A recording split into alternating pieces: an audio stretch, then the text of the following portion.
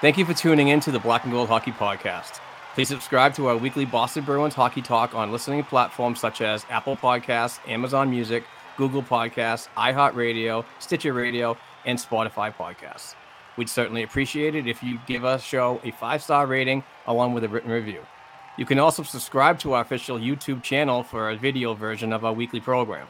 If you'd like to support our show financially, please go to our blackandgoldhockey.com website and click on our affiliated Fanatics banner before shopping online. Another way to financially support our weekly program is to become a Patreon member to be eligible for weekly Boston hockey prizes and monthly Boston Bruins hand-signed jersey giveaways. Please go to patreon.com/blackandgoldhockeypodcast and donate just $1 per episode. Many thanks for the continued support and enjoy the show.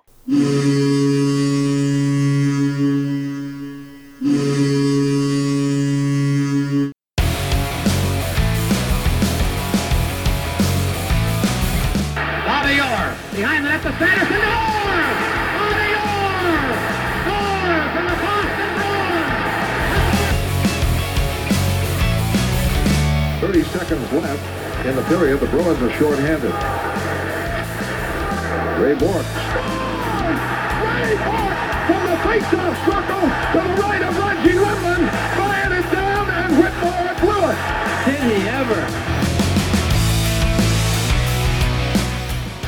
To Bergeron on the drive, save, rebound, he's loose, saving, kicks him loose, Bergeron scores! The Priest Bergeron, with the point of the dagger in their throats, they rip it out of Toronto's hands and kill the beast! The Boston Bruins have won it after being 3 down in the third!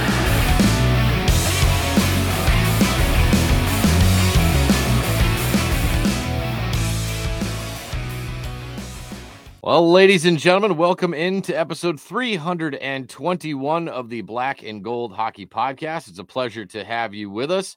Always a pleasure to have Mark Allred on board everything that is Black and Gold Hockey. I am your host, Steve Forney, and something new and very, very exciting here at Black and Gold. This episode of the podcast is now brought to you by FanDuel, the exclusive wagering partner of the CLNS Media Network. You can sign up at fanduel.com/Boston, claim your $200 bonus and free bets. And this is something that we are very excited about. Obviously, mobile betting went live last week here in Massachusetts. As usual, it was late by the state, but better late than never. I'm 0 for 1 when it comes to betting, Mark, but that's all right. That's the fun of it, I suppose. How are you, pal? How was your week? Very good, and it really capped off with the signing of the deal with FanDuel on the CLNS Media Network. Shout out to those guys for doing a fantastic job negotiating contracts with all the tremendous shows on the network over there. And we got a new sponsor, and FanDuel is just one of the best, most trusted sports books in the world, and we are very happy to have them aboard as our title sponsor moving forward. I placed, I think, 17 bets yesterday. We got a little crazy on my first day, and I won one. So basically, I won my money back. But, it's nothing crazy. It's a lot of fun, and I'm super stoked that Massachusetts is finally on board with, the neighboring New England states that were making millions and millions of dollars, and finally Massachusetts stops dragging their feet and gets on board with opening up the sports books to fans like us and obviously FanDuel and other tremendous sports books out there. But we love FanDuel now, and we're all about it. So please sign up for a free account and get your $200 in bonus bucks at fanduel.com/Boston. We'd certainly appreciate the support. And we're certainly not going to change what we do here on the show. However, we would like to, in the next couple of weeks or so, incorporate a little bit more of the gambling aspect into our show. So I'm not sure if that, we've been talking about it, Mark and I, and it may be something like we have on an expert, somebody that knows a little bit more than you and I do, for a quick segment each week. Maybe we put together a couple bets that we think look pretty good that we'll lay on you. And if you lose, don't blame us. But, we are going to sort of incorporate a little bit more of that into our show moving forward. So keep your eye out for that. Yeah, yesterday I took over 6.5 goals. I saw Magnus Hellberg starting goalie for Detroit. I thought for sure the Bruins could put up at least 5 or 6 on the board. And boy, oh boy, we'll talk about it. But that game was a slog, man, in that Detroit game. So we'll talk about that as well. The Bruins have clinched a playoff spot, fastest team to do it. We have an update on Taylor Hall. We're going to talk a little bit about the pucks and paddles. It's just further proof hockey guys are the best. They're just the best athletes. And shout out to the Sports Hub and Toucher and Rich for putting that together. That just looked like such a kick-ass event. And your boy Jacob Lauko got called up as well. And we have a watch party that we got to talk about. So we got a full slate of stuff on the agenda today, Mark. But we will start with Thursday's game against the Oilers, a rare loss, a loss in regulation, a loss at home, and a loss where you kept Connor McDavid, the best player on the planet, off the score sheet. What were some of your takeaways from that one, Mark? A tough one to drop, obviously, at home in front of the fans and so on, and in a team like Edmonton, which is it comes at you in layers with tremendous amounts of offense. But I'm not frustrated about the loss, and it's not the doom and gloom over here. But there was some good parts of that game. I mean, it was very playoff style game, I thought, and the way the Boston Bruins pushed the Edmonton offense, especially in the defensive zone, pushed their offense to the boards and the outside. I thought it was tremendous play. Really held Connor McDavid to basically nothing. They were on him like white on rice, just giving him a hard time. And even the commentators and everything was saying that he was acting out of frustration because he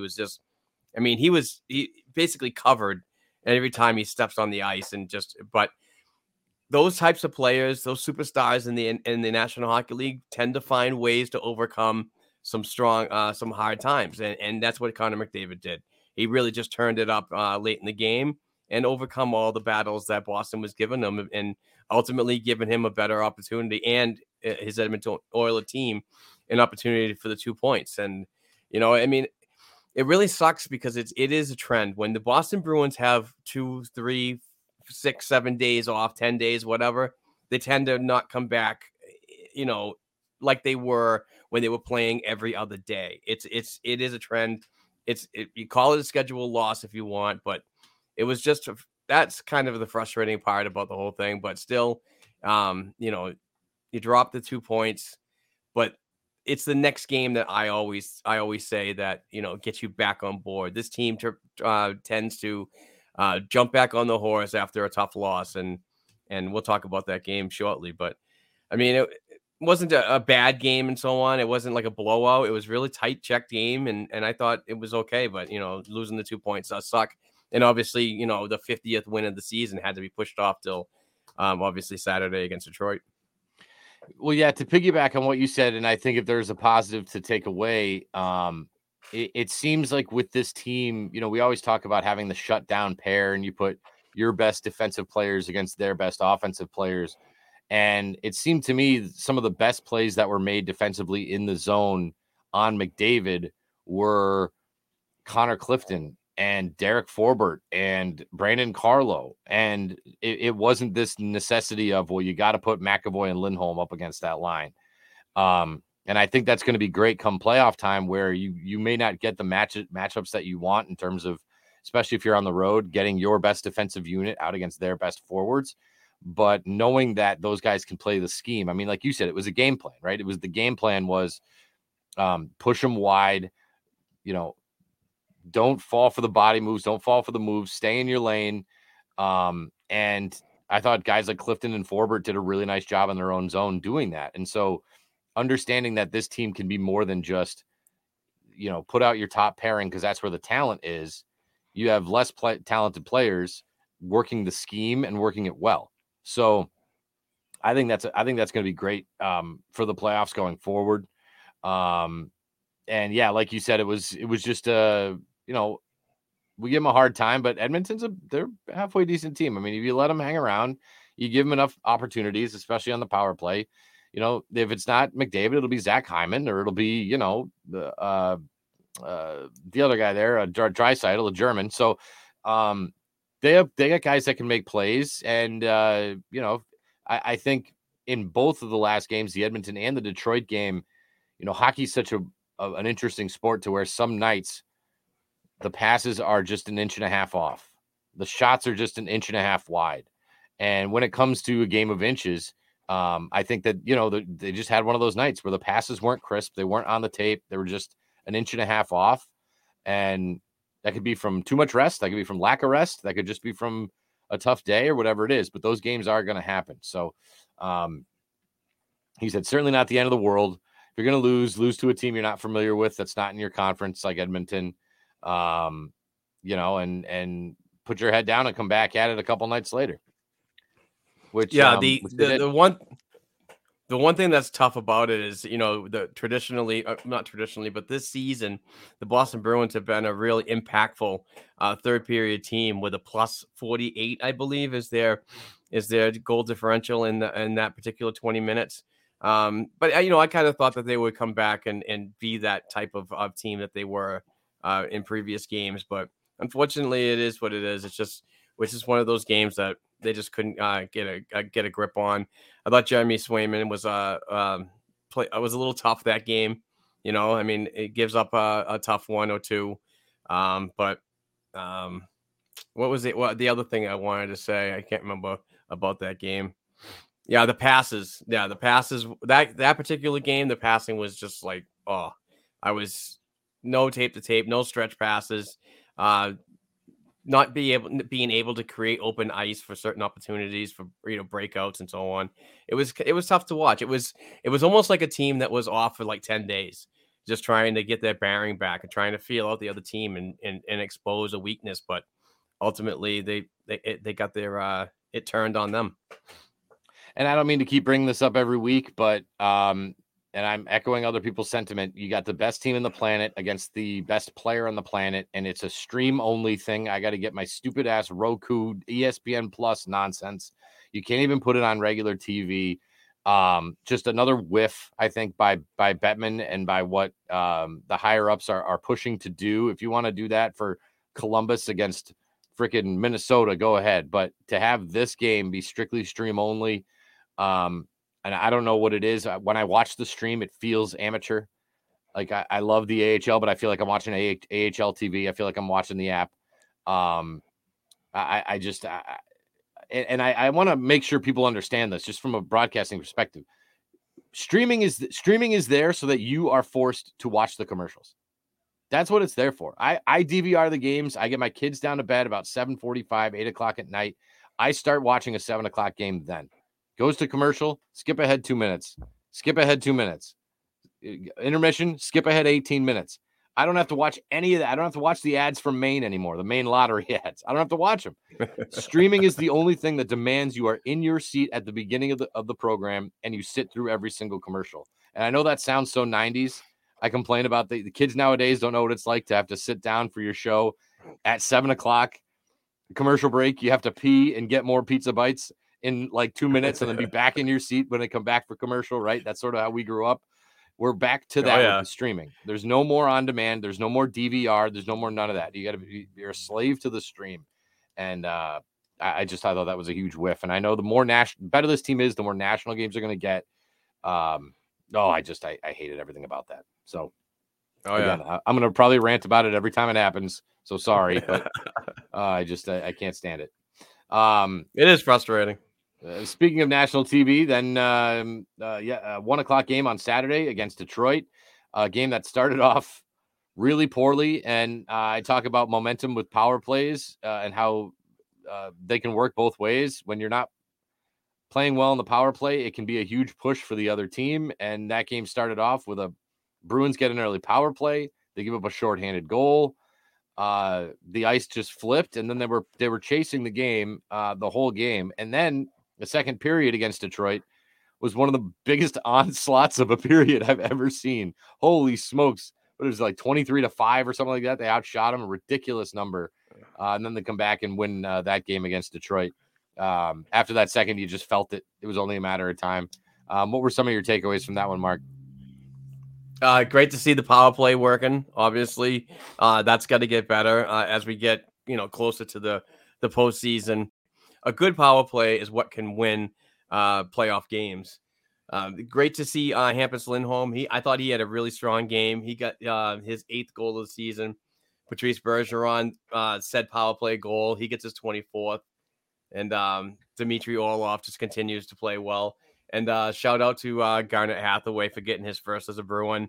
Way to be there, crashing the net for that second opportunity. I mean, I thought it was a really piss poor effort to begin. Almost like they were playing to like figure out what type of team Detroit was, and then they turned it up. I have faith in this Boston Bruins team that when they go down early, that the coaching staff and the leadership of this club, the captain, get together, get together and start talking about what needs to be better, and how to effectively use the ice out there. And I think that that's what happened in the Detroit game.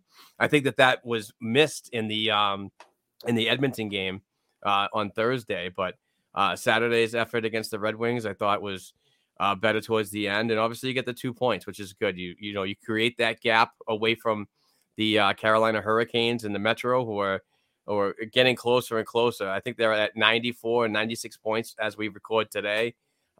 So, each point or each 2 points is going to be so huge moving forward. And, obviously you're going to start getting into situations where you're going to start resting people and you start using that load management effectiveness, and whether it starts now or the last week of the season, but sooner or later it's got to happen. Yeah, and just like we talked about the Edmonton game where the bottom pairing of defense played so well, it's amazing how well the fourth line played in that game on Saturday. You could tell that the top couple lines were a little off, and you were able to throw out that, and I'm not a big AJ Greer guy, but you were able to throw out that Noshik, Greer, Hathaway line and just let them grind and let them work and get in their face and get physical. And it paid off with the Hathaway goal, but it's very reminiscent of in 2011, where if the top 2 lines or top 3 lines just weren't in sync or they just weren't feeling it, you threw that Thornton, Campbell, Paille line out there, and they were so effective. And when you think back to the Cup finals that year, they were starting games. They were starting periods. It was the fourth line against the Sedins. And that to me was a huge reason to why they were successful, because by game 6 or game 7, the Sedins are looking across going, oh God, these guys again. Ugh, I got to go bang at Sean Thornton. And I don't want to do that. So having that fourth line, and even the Frederick, I just thought Trent Frederick had a great game. I assume he was playing third line with Coyle. I thought those two had a great game as well. So it's nice that you can throw out that fourth line when you really need to. I like we talked about in Edmonton, where all the passes were a little off. I don't know if I've seen a game where they missed the net that many times. Is that Detroit game? Just seemed like every shot was an inch and a half wide. So again, maybe it's just one of those nights where you're just off by a fraction, so those shots, those rips from the point, even though Lindholm got one, that had eyes, man, what a great shot that was. But most of the shots, you got primo guys in their spots missing the net completely. And that seemed to me like it was just some days you're just off by a fraction. Yep, absolutely.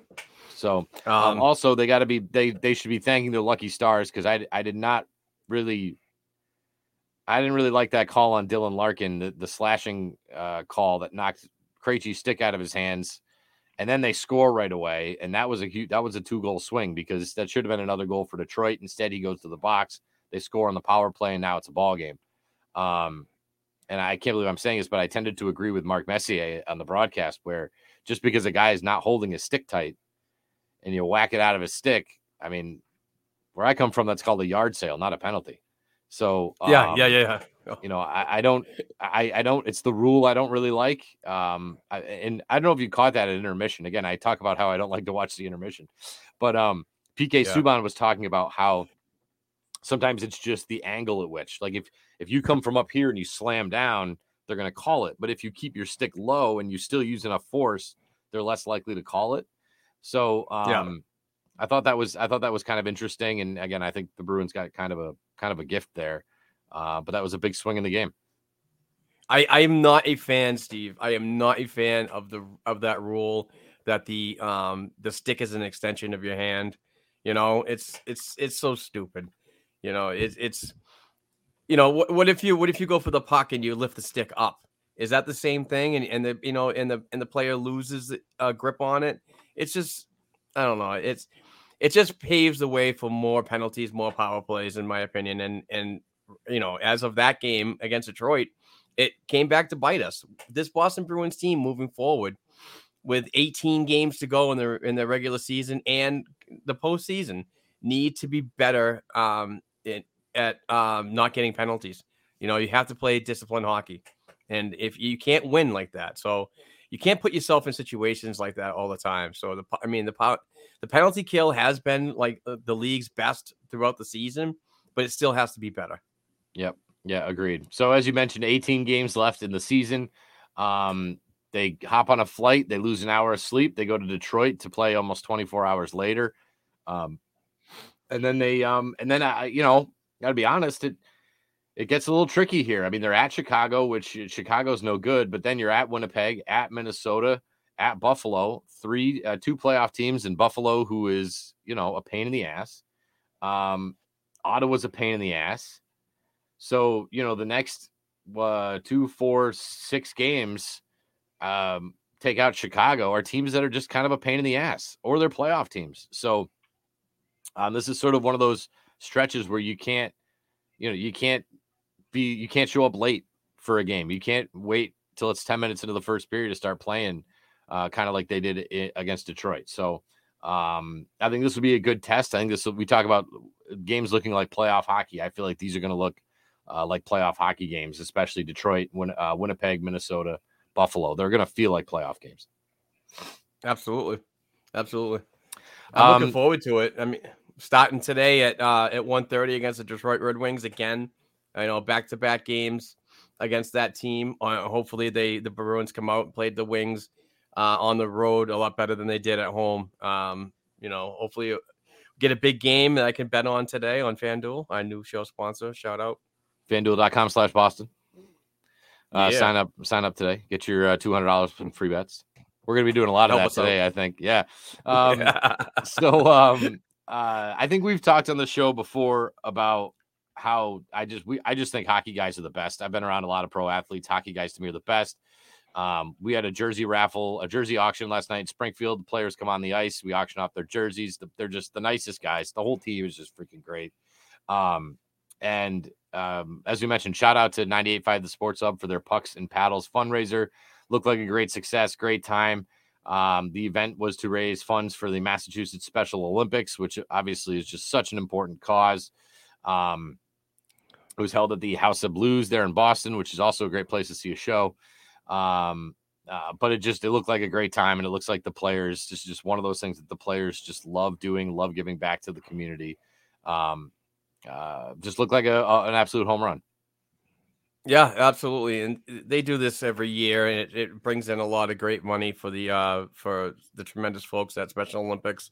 Our own Black and Gold Productions writer, Daniel Dubois, was in the house covering the event. And she posted a really good article about her experience there on the blackandgoldhockey.com website. I mean, it just shows how good these guys are. Pro athletes, just giving back to the community and doing what's best for fundraising efforts. And like you said, it looked like a tremendous time from all the images, the tweets and stuff that I've seen online. So another successful fundraiser. And like I said, it's a great cause. Mass Special Olympics is something that I contribute to every year. I give about $100 every year, and to other charities as well. So, but yeah, it's just a tremendous effort from the Boston Bruins team, and just shows that these guys are real. They're not just pros on the ice, but they're also stellar humans and do great things for the community. And and I know that it's not.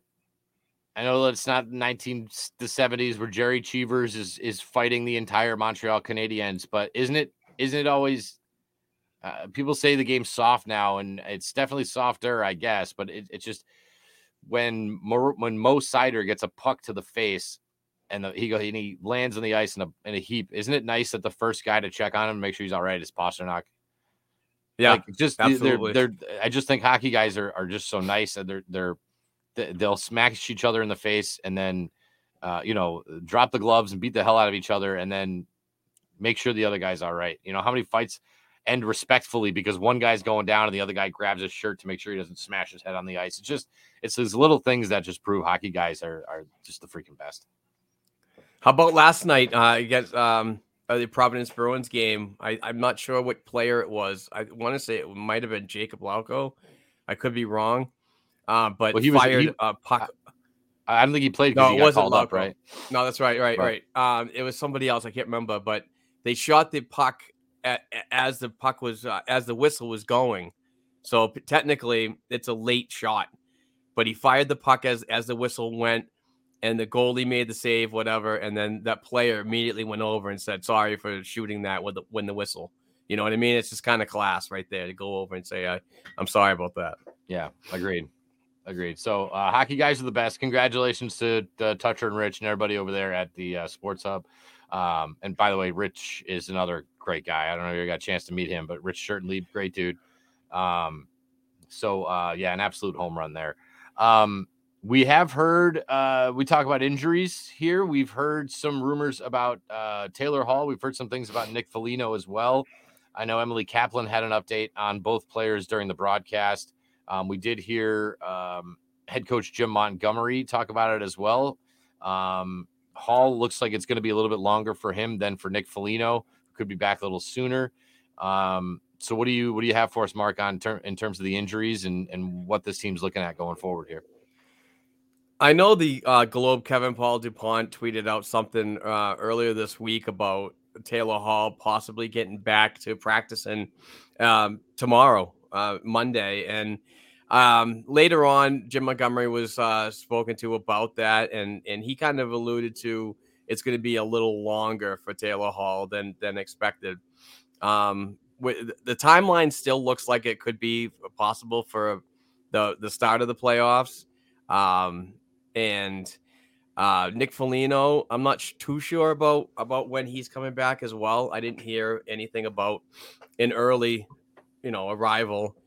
But the one thing that is stirring up some conversation is, are these two, obviously, Nick Foligno's in the boot and so on. So you kind of like can go with his injury, but are these two being held out for cap reasons? And a lot of people are questioning that, much like what Kucherov did for the Tampa Bay Lightning back in the day, and then all of a sudden got healthy enough to join them for the playoffs. A little bit of a different situation in this one, but there are some questions out there. Are the Bruins doing this legally under the cap compliant rules and blah, blah, blah. But regardless, I think that these two definitely need their rest. They shouldn't be brought back any quicker than needed. If they're ready to go by the playoffs, and that's what should be done. I absolutely would love to see Taylor Hall back on the lineup, but the team's doing good right now. It's not like we're in a really bad slide or a skid that would warrant him to come back even at 70%. So I don't know. I'm kind of okay with them sitting out just because we're not really doing that bad. Yeah, and that fourth line's cooking, so that's nice. The problem is I like having the depth. I think they made a lot of the moves they made so that they had more bodies, and then they immediately lose two bodies. So it's, they're going with that fourth line because they don't have any other options, right? I mean, now they have Lauko called up who can, the break glass in case of emergency, but wouldn't it be nice to have at least one of those guys back to they're doing similarly to what they're doing on the defense, where they can give a guy a night off every other night, which, by the way, I do like that rotation on defense. Like I said, I would do that till May, but wouldn't that be nice to see? You could get some guys healthy, and now I don't think they have the option. If Marchand wanted a night off, it's a lot harder to do now than if they had a full slot. And I think people are only bringing up the Kucherov thing because when the Kucherov thing was going on, nobody was more pissy about it than Bruins fans. Mike from Woburn. Nobody was more pissy about it than we were. So I think they're like, oh, look what you're doing now. So I think that's part of the reason why people are coming back at it. But no, I the only thing I remember Kaplan saying about Foligno was that he might be available before the playoffs, whereas Hall's looking more like a mid-playoff return. So Okay. In the meantime, they'll just probably keep slicing and dicing and keep it together and hope for the best. And like you said, maybe we'll see some call-ups. I know Vinny Lettieri's back for Providence, so maybe that allows for a couple of call-ups like a McLaughlin or a Johnny Beecher. Maybe a couple of these other guys can get into the lineup for a couple games and see what happens at the pro level. Speaking of McLaughlin, did you see his bloody face last weekend? I did. Jeez, he got into a scrap with somebody he shouldn't have fought, and kudos to him for having the brass balls to stand up against a guy like that and not take any shit. But man, did that thing get bloody! And when he got up off the ice, it was just a bloody. He was a mess, absolute mess. But great to hear that he's back on the ice and doing McLaughlin things. I believe he's still wearing the fishbowl as of right now to protect the scars in his face, basically. And also Vinny Lettieri coming back from a lower body injury this weekend is huge for a struggling offense that Providence is going through lately. I would like to see Merkulov and Lysell and himself get back onto a line and be that number one offense of the Providence Bruins again. So we're going to need him coming down the stretch here. Yeah, it was they looked out of sorts on Friday night when they played in Springfield. They just looked a little bit out of sorts, sort of all over the place. I will say McLaughlin had quite the shiner. Oh man, it was like his whole eye just looked like a cartoon character. But I think a lot of that was from the visor. And I was talking to a guy, Hunter Skinner, in Springfield, who hurt his hand in a fight. And I don't know if we can make the visors like snap on, snap off, but like they force the guys to not take their helmets off in fights. And then you throw a shot that hits the visor slices the face, slices the eyes, slices the nose. Now, not only are you bloody as hell, but now you're talking about eye injuries and stuff like that. And, the visors are good for playing, but they're not good at all for the fights. That's how you get broken hands. So I don't know if you can make them retractable. You can pop them up like a motorcycle helmet. I don't know what they do, but they got to figure out. Let's go. Yeah, that'd be great. They just each guy slides it up. All right, let's go. Yeah, it'd be fantastic. So I don't know. They got to figure something out. But guys are getting their faces and their hands really messed up from the visors in these fights. So absolutely. Anyway, why don't we? We're going to talk about Marchand here in a minute. Some of the comments he made over the weekend, but I do want to touch on one more time on our brand new sponsor, who we're thrilled to have here with us, is FanDuel.com. Make sure you go to FanDuel.com/Boston. Mark, what do you have for us from them? Massachusetts, listen up. The wait is finally over. FanDuel, America's #1 sportsbook, is now live in Massachusetts. And new customers in Mass can get in on the action with $200 in bonus bets guaranteed when you place your first $5 bet. Just sign up at FanDuel.com/Boston. Finally, you can bet on all your favorite sports, from the money line to point spreads to player props and more. I love the FanDuel mobile app for Boston Bruins game day action, plus other sports events like the upcoming PGA Tour Valspar Championship. So bet now on an app that's safe, secure, and super easy to use. Don't miss your chance to get $200 in bonus bets, win or lose. Visit FanDuel.com/Boston and make every moment more on America's #1 sportsbook. 21 plus and present in Massachusetts. First online real money wager only. $10 first deposit required. Bonus issued as non-withdrawable bonus bets that expire in 14 days. Restrictions apply. See terms at sportsbook.fanduel.com. Gambling problem? Hope is here. Gambling helpline ma.org or call 1-800-327-5050 for 24/7 support. All right. So again, very happy to have FanDuel with us, and FanDuel.com/Boston for everything you need. We did have some interesting cuts from Brad Marchand. Came out publicly mentioning that his hip isn't exactly 100%. He did say that he was glad he got the surgery when he did because it's going to sort of help with the longevity of his career. I will say I don't think that he's been as sharp as he's been in the past. But Brad Marchand at 80%, 85, 90% is still pretty damn good. And he was really he was putting guys in the blender in that game on Saturday against Detroit. I don't know. Is this something, Mark, that concerns you moving forward? 12 seasons for Marchand with at least 20 goals. He's not exactly a young sprout anymore either. So what are your thoughts on Marchand with his injury and moving forward? I mean, the hip surgery was always something that was we all knew it was going to take a long time to recover. And if you look at some reports online about hip surgery, the recovery, if you're not doing anything, can take up to a whole year to get 100%. Obviously, Brad Marchand doesn't have a whole year to give. So he's coming back, less than 100%.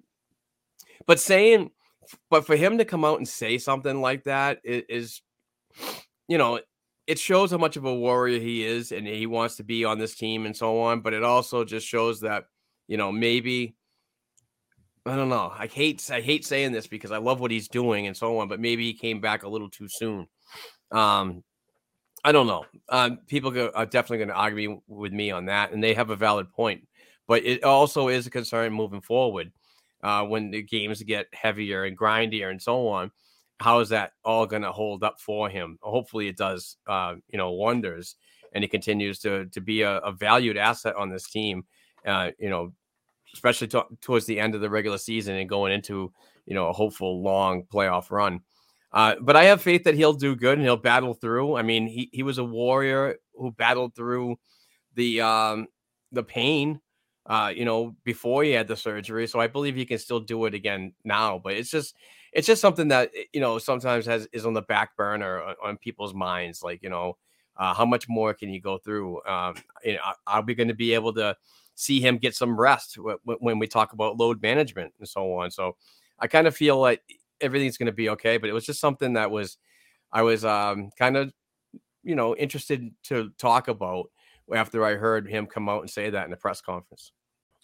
Yeah, I would be concerned. What I don't want to have happen, which we see with a lot of athletes, is like they have off-season surgery and then the following off-season they're having, they got to go back in to take a chip out, or they got to go back in to stitch this, or do, you don't want to spend every off season on the operating table, right? So, the hope is that that's not necessarily going to be the case for him.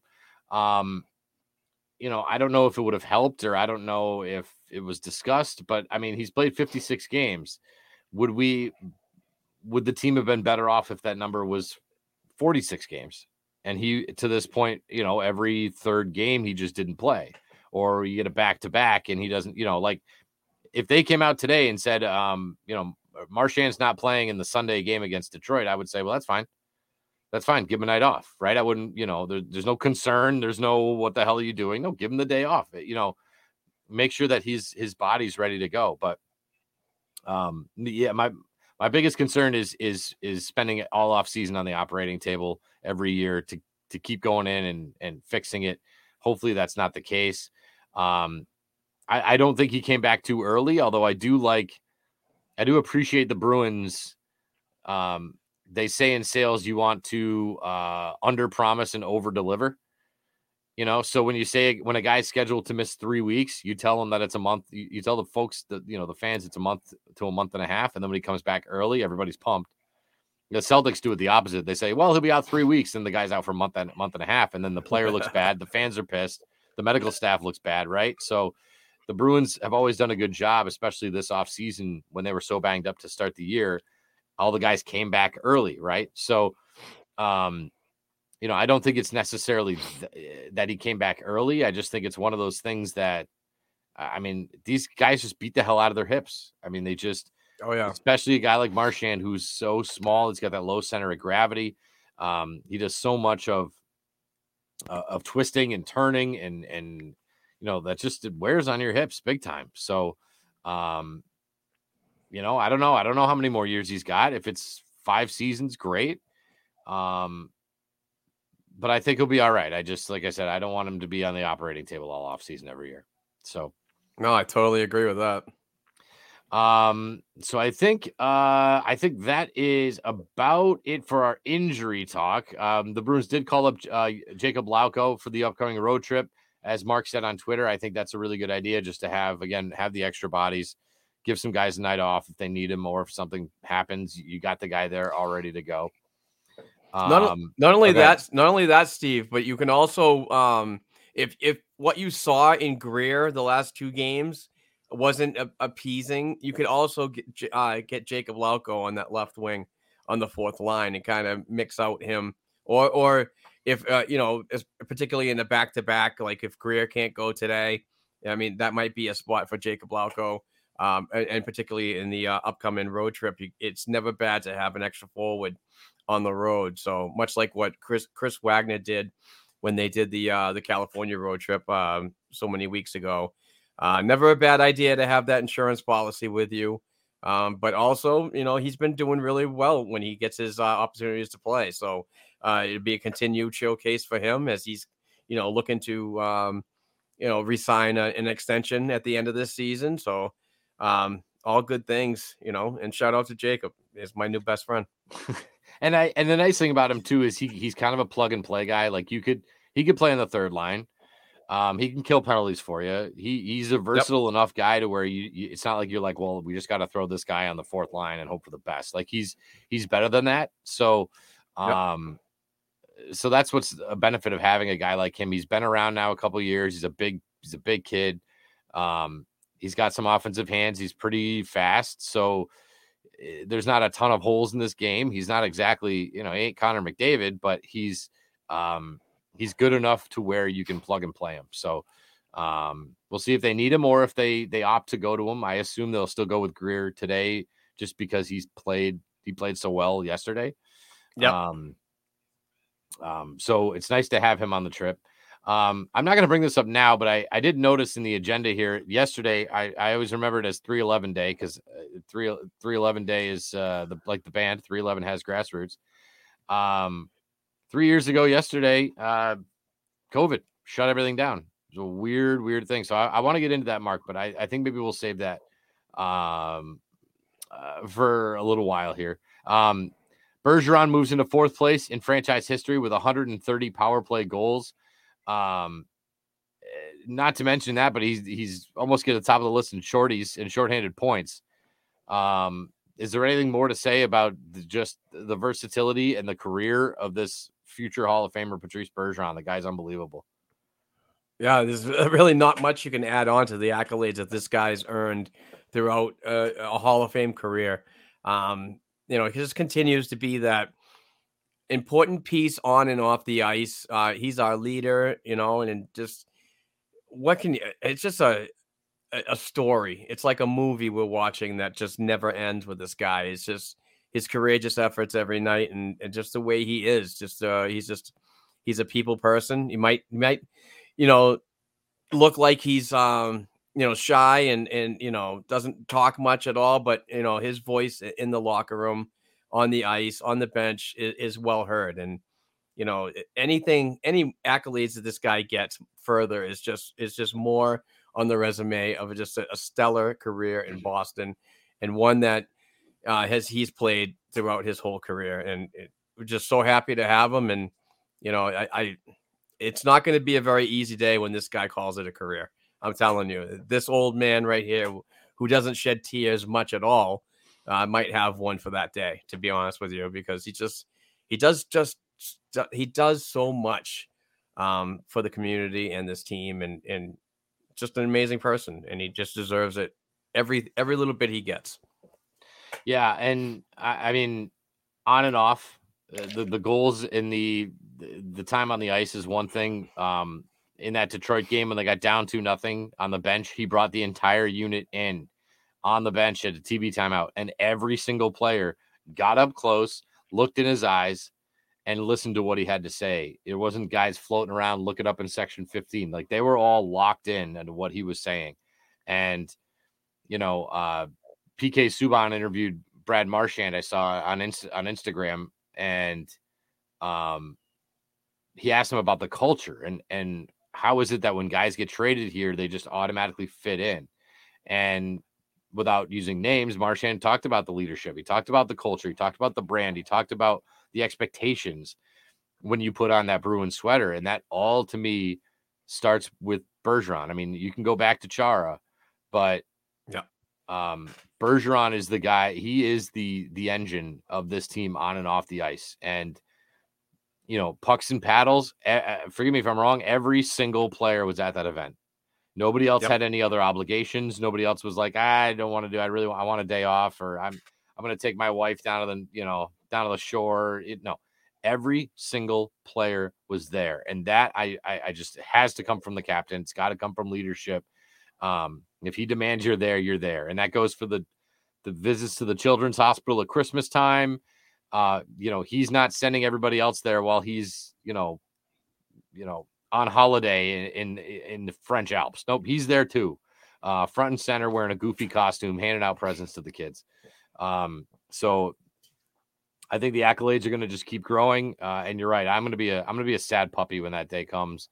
I think he's absolutely a first ballot Hall of Famer. I think 37 will never be worn by another Bruin. I think he'll be the last one, as it should be. And then on the ice, I mean, he's now in pretty elite company. You look at the other names when it comes to the goals, the power play goals, the shorthanded points.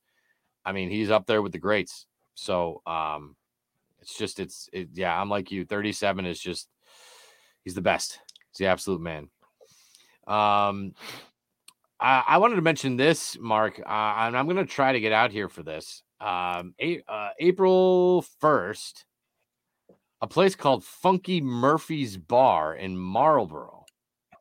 The Bruins play the Penguins at 3 p.m. and you are going to have a little bit of a watch party. Tell me about this. What you got going on there?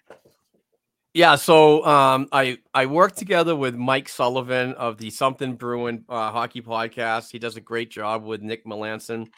And give those guys a follow at Bruin Something. We talked about this about a get together, just to get together and watch the games with a bunch of people. But what we did was we thought of an idea to get others involved, so listeners and viewers on YouTube can participate. The event is a watch party, as Steve mentioned. It's at Funky Murphy's Bar and Grill. It's at 31 Main Street in Marlborough, Massachusetts. It is the Boston versus Pittsburgh game. The game is at 3 o'clock. We're probably going to be there at like noon or 1 to do some pre-gaming. But we'd love to have you join us. And if you can join us, please respond to our RSVP Evite that is in the show notes below. And on the YouTube notes, we'd love to have you come join us. It's a great place, really good food, lots of great drinks. And the more people we get, we want to give the ownership an idea if they have to get more staff. So that's why we did an Evite to get a feeling of if there's 100 people that are going to show up, we want to say, hey, there's a possibility from 75 to 100 to show up. If you need to plan accordingly with extra bartenders and more wait staff, they're going to do that. So they're going to liven the place up with bees stuff all over the place. So it's really going to be a fun time. And hopefully you do show up, Steve. I'd like to buy you a beer. And I really want to hang out with some amazing Bruins fans out there that I normally don't get to see all the time. I know Nick Busa from Only Bruins is going to be there. Mike Sullivan's going to be there. Nick Melanson is going to be there. I think Bruins Luchador might even make it. I sent him a tag, and hopefully he can come. But we just want to have some beers and some food and watch a really good afternoon game.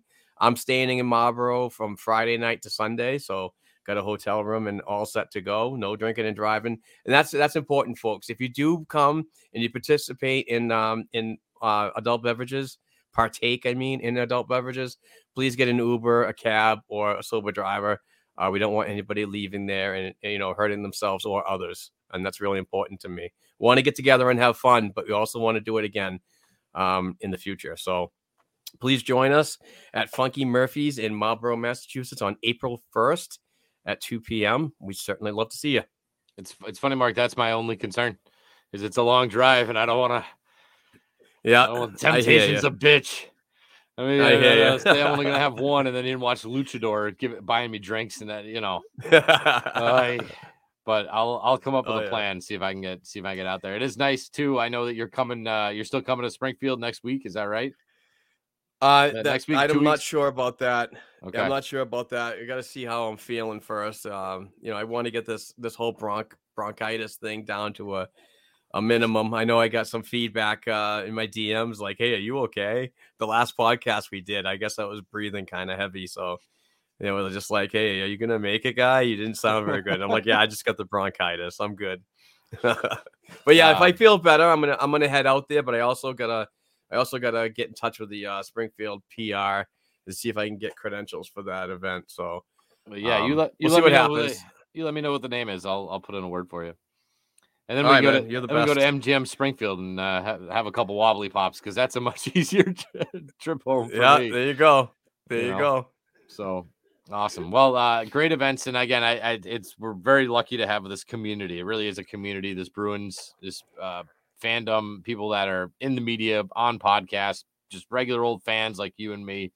It is cool to just see this sort of community all come together and do these fun things. I think it's a great idea for the watch party April 1st at Funky Murphy's. So keep your eyes out for that. A couple real quick hits here. Dmitry Orlov, fastest defenseman in team history to record 10 points, 3 goals, 7 assists in just 7 games. Talk about fitting in. This guy is fitting right in. With that same note, Bruins defenseman Matt Grzelcyk, could he be the full-time 7th rotating blue liner? I feel like since the trade, he hasn't played as well as he has been, and that's what my eyeballs tell me, not the score sheet. And I wonder if there's a little bit of that, if that thought's creeping into his head, if he's pressing a little bit because he knows that maybe his job will be on the line. And at the same time, he's still like top 5 in the league in plus minus. So, right. What are your thoughts on sort of the Grzelcyk situation and how this decor is operating here down the stretch? Obviously, I like Matt Grzelcyk and everything, and I think he's a good depth piece. But moving forward, unfortunately, I have him off of my roster, for like the playoffs. I think that, he could be cycled in and so on. It's just the trade kind of forced him out for me. And this is just a personal thing. When I look at the roster on the back end, I just don't see him being a fit there. And I'm not trashing the player. I don't hate the player at all. I like him as a depth piece moving forward. Obviously, if we didn't make the trade for Orlov and we didn't get any assets during the trade deadline, that he'd be a piece moving forward. But now that we have Orlov and obviously he plays so well, moves laterally, he can play on the power play. I thought he was really good on the power play the other day. I just think that Matt is just going to be that 7th guy now and rotate. I think that I would really like to see Orlov, McAvoy, Lindholm, Carlo, and Clifton Forbert. That's my lines going forward. I think that's what has really gotten you successful this year. And I understand that the underlying numbers of Matt Grzelcyk and Charlie McAvoy are still outstanding when they play together. But I can't go on expectations moving forward with 18 games to go and into a 7-game series with Grzelcyk. So I could be definitely wrong about my thoughts and so on. And, hammer me on Twitter at Black and Gold 277 if you want to. But I just don't see him being a regular. And like I said, it's not because I dislike the player at all. It's just the additions that came in on the back end kind of moved the needle to have him be that rotationary 7th man defenseman. Well, I mean, I think we can agree that if he was in, Clifton would be the odd man out, right? Right. So I think, and because I agree with you, and I think that Clifton and Forbert have been great together all season. There's something about the two of them that I think are just they're really clicking together. I do think they have the beauty of the situation to where if they do play a team that is maybe a little less physical but more offensively minded, and and you need offense, your power play is struggling, you're having some offensive deficiencies, you can slide him in. And I don't see, I agree with what you're saying, but I also don't want it to be set in stone to where that's it. Go up to the ninth floor and we'll renegotiate your contract in August, right? I want to make sure that he's still an option there for, you hit a scoring funk in the playoffs. You can't get your power play straight. You're playing against a team that's not very physical, because the physical teams are where he has issues, is when they're too physical. You're playing a team that's not very physical. You can slide him back in there and sort of revamp a little bit of the offensive production that you need.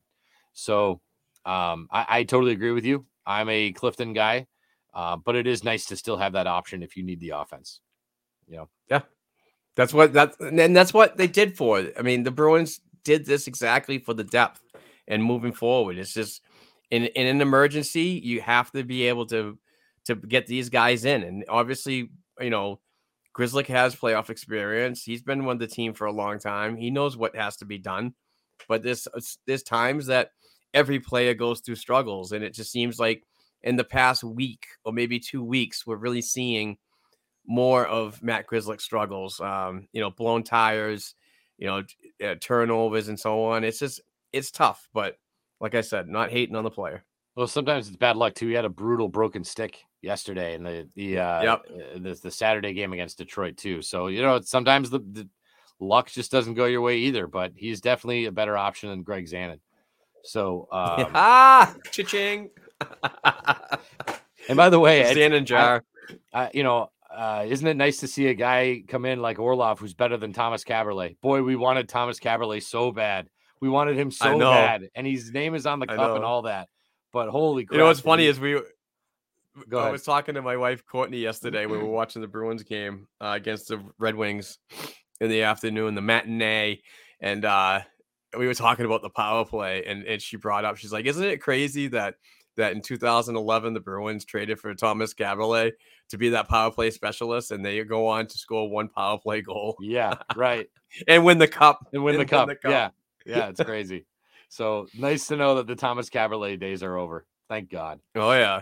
All right, so we'll sort of wrap up the show with this, and we mentioned it briefly earlier, but Saturday marked 3 years since COVID hit, since COVID officially shut everything down.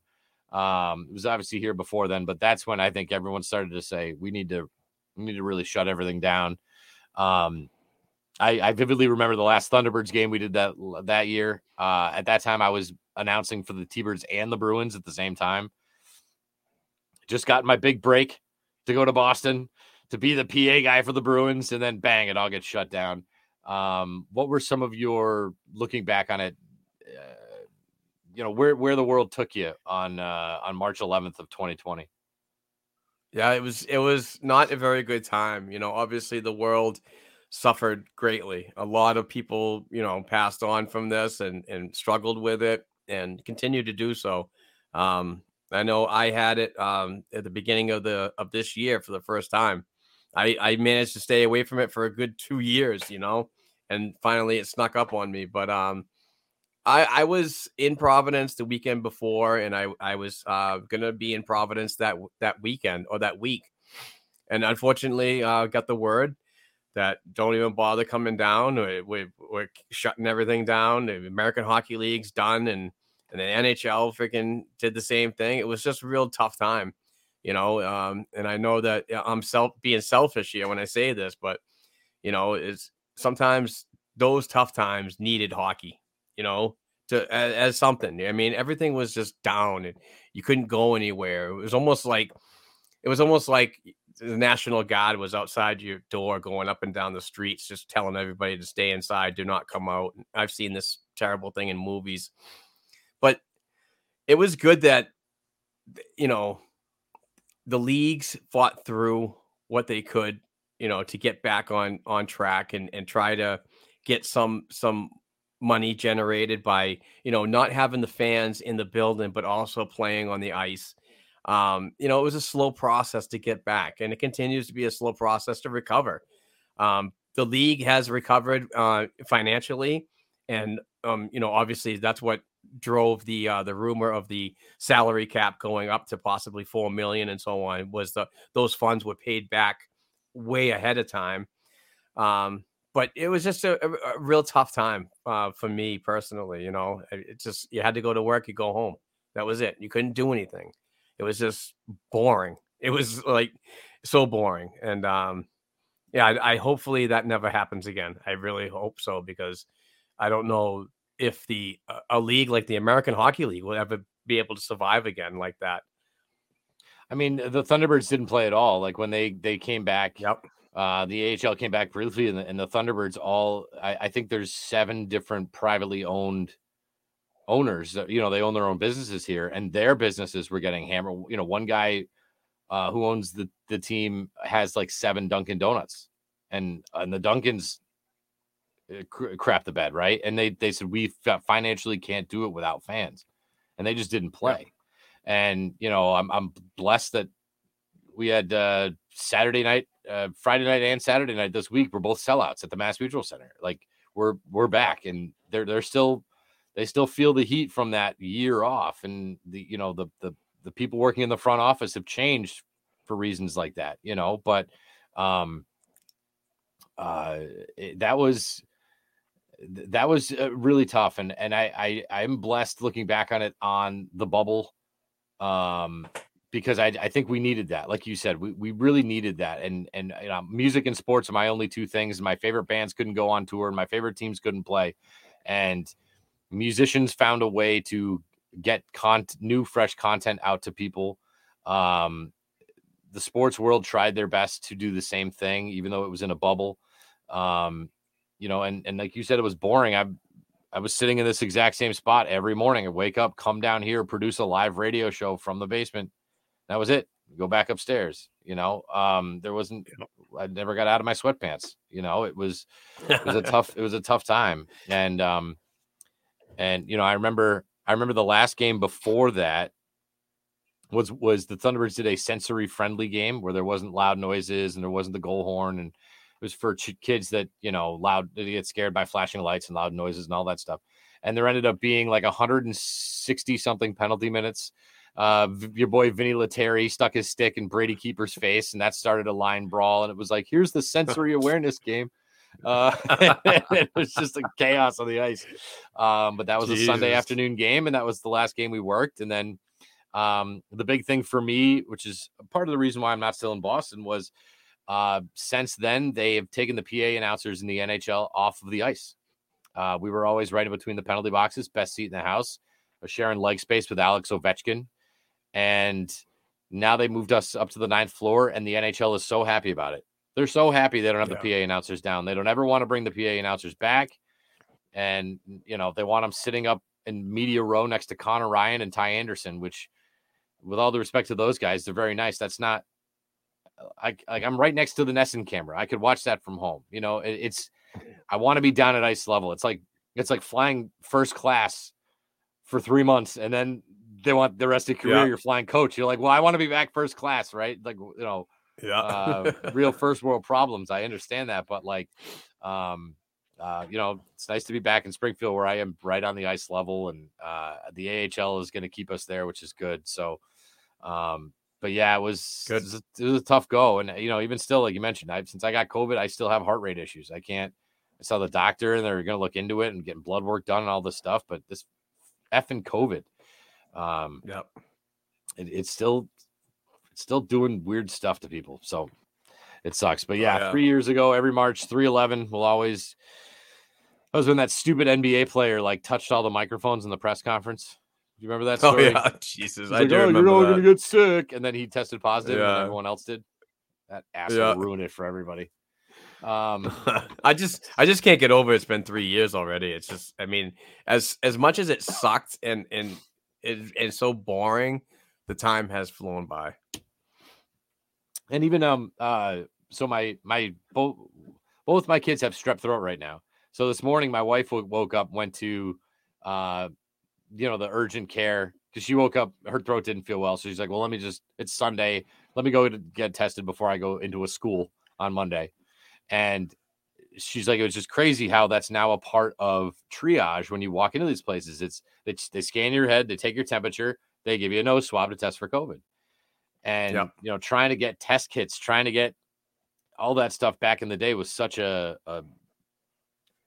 battle, and it's weird. It feels like it was yesterday, and yet it feels like it's been going on forever. It's weird. So that's great. So on a good news, the lighter note, 1:30 today. This is recording on Sunday, so we're getting very close to puck drop time, Mark, for the game in Detroit at 1:30. Again, not an ideal travel day. Both teams play yesterday in Boston. They lose an hour of sleep with daylight saving time, and then they go to Detroit for 1:30 at Chicago, which should hopefully be a sleepwalk. Hopefully they don't even have to open their eyes for that game. At Winnipeg, tricky one, Thursday night at 8:00. Another Saturday matinee. This is, you better not be an ESPN Plus game. Oh, God, fucking app.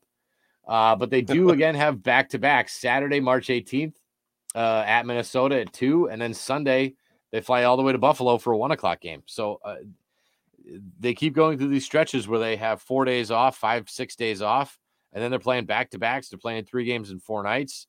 So the schedule's not really in their favor in terms of timing, but there's a lot to learn, I think, on this trip between Detroit, Minnesota, Winnipeg, Buffalo, Ottawa, playoff teams and teams that are a pain in the ass. So we'll see how that all goes. Absolutely, and hopefully, that we get all wins. I want to see them win them all. I just think this season's just been absolutely amazing, and why not continue it? So. Please remember to, we do have a listener hotline, 978-504-2727. You have something you want to talk about? You can call us anytime, day or night. We'd be happy to play back your voicemail on our show and answer any questions you have. And we do want to talk about our Patreon campaign as well, where we got some great giveaways as well, Mark. Yes, it is a new month. It is March, so we have a Patreon account. Please go to patreon.com/blackandgoldhockeypodcast. Donate $1 to our account, and you'll be eligible to receive hand signed items just like this one. Terry O'Reilly. It is March. It's St. Patty's month, so why not get the Boston Bruiser on your wall, signed, fully authenticated by JSA and Boston Sports and Music Memorabilia's Bruce Sullivan. 2,095 penalty minutes written right there. Really nice signature. Thank you, Mr. Terry O'Reilly. And that could be yours just for $1. So a little explanation. I know I do this every week, but we take half of your dollar to pay the bills here at the Sports Media Company. And we also take the other half to buy these incredible hand signed items from Bruins alumni and current players. And we do have a Sean Thornton hand signed jersey in the works, and also an Adam McQuaid jersey in the works. So those are for future months here on the podcast. And we appreciate everybody who has donated and continues to do so. Last month, Fred Palmer won the Rick Middleton hand-signed jersey. I'm going to get that out to him as soon as possible. And I'm all caught up on jersey deliveries, so it's about damn time.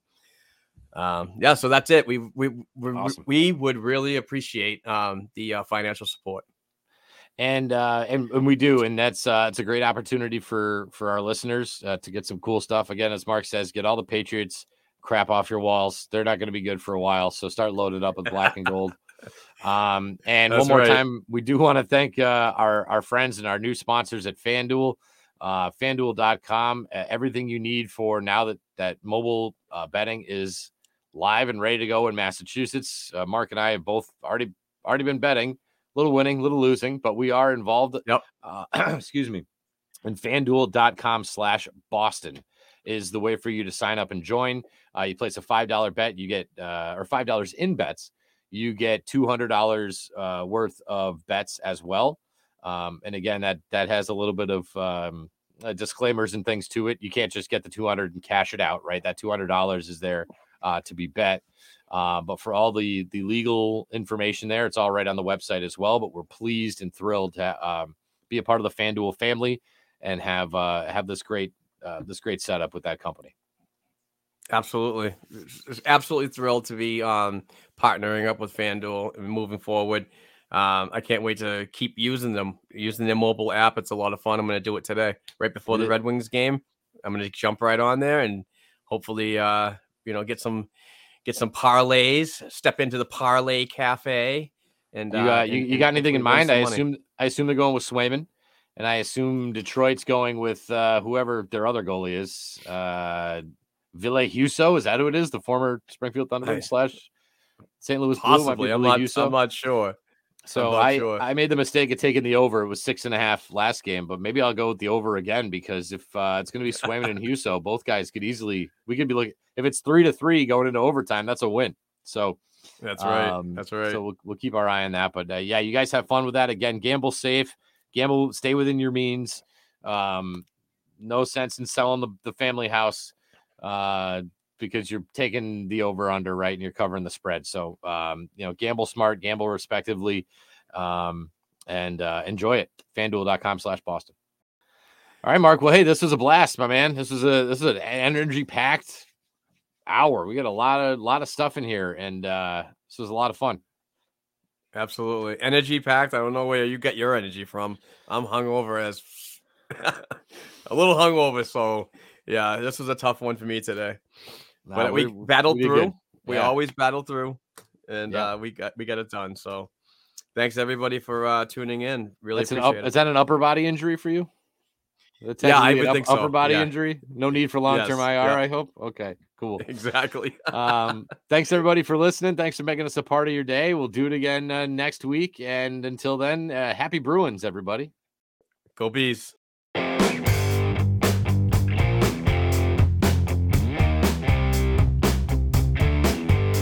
Thanks again for tuning in and supporting this week's episode of the Black and Gold Hockey Podcast. Please give the show a 5-star rating and write a review on listening platforms such as Apple Podcasts and Spotify Podcasts. If you'd like to contact the show for advertising opportunities or to send us a question or topic idea we should be discussing, please send us an email to blackandgoldproductionsllc@gmail.com. Don't forget to share our program on your social media platforms with other hockey fans and follow our Twitter accounts at Black and Gold Pod, at BNG Productions, at Black and Gold 277, and at Kevin_O'Keefe89. Also, please don't forget to check out our official blackandgoldhockey.com website where we cover the Bruins organization from the NHL level down to the prospects worldwide. Peace out.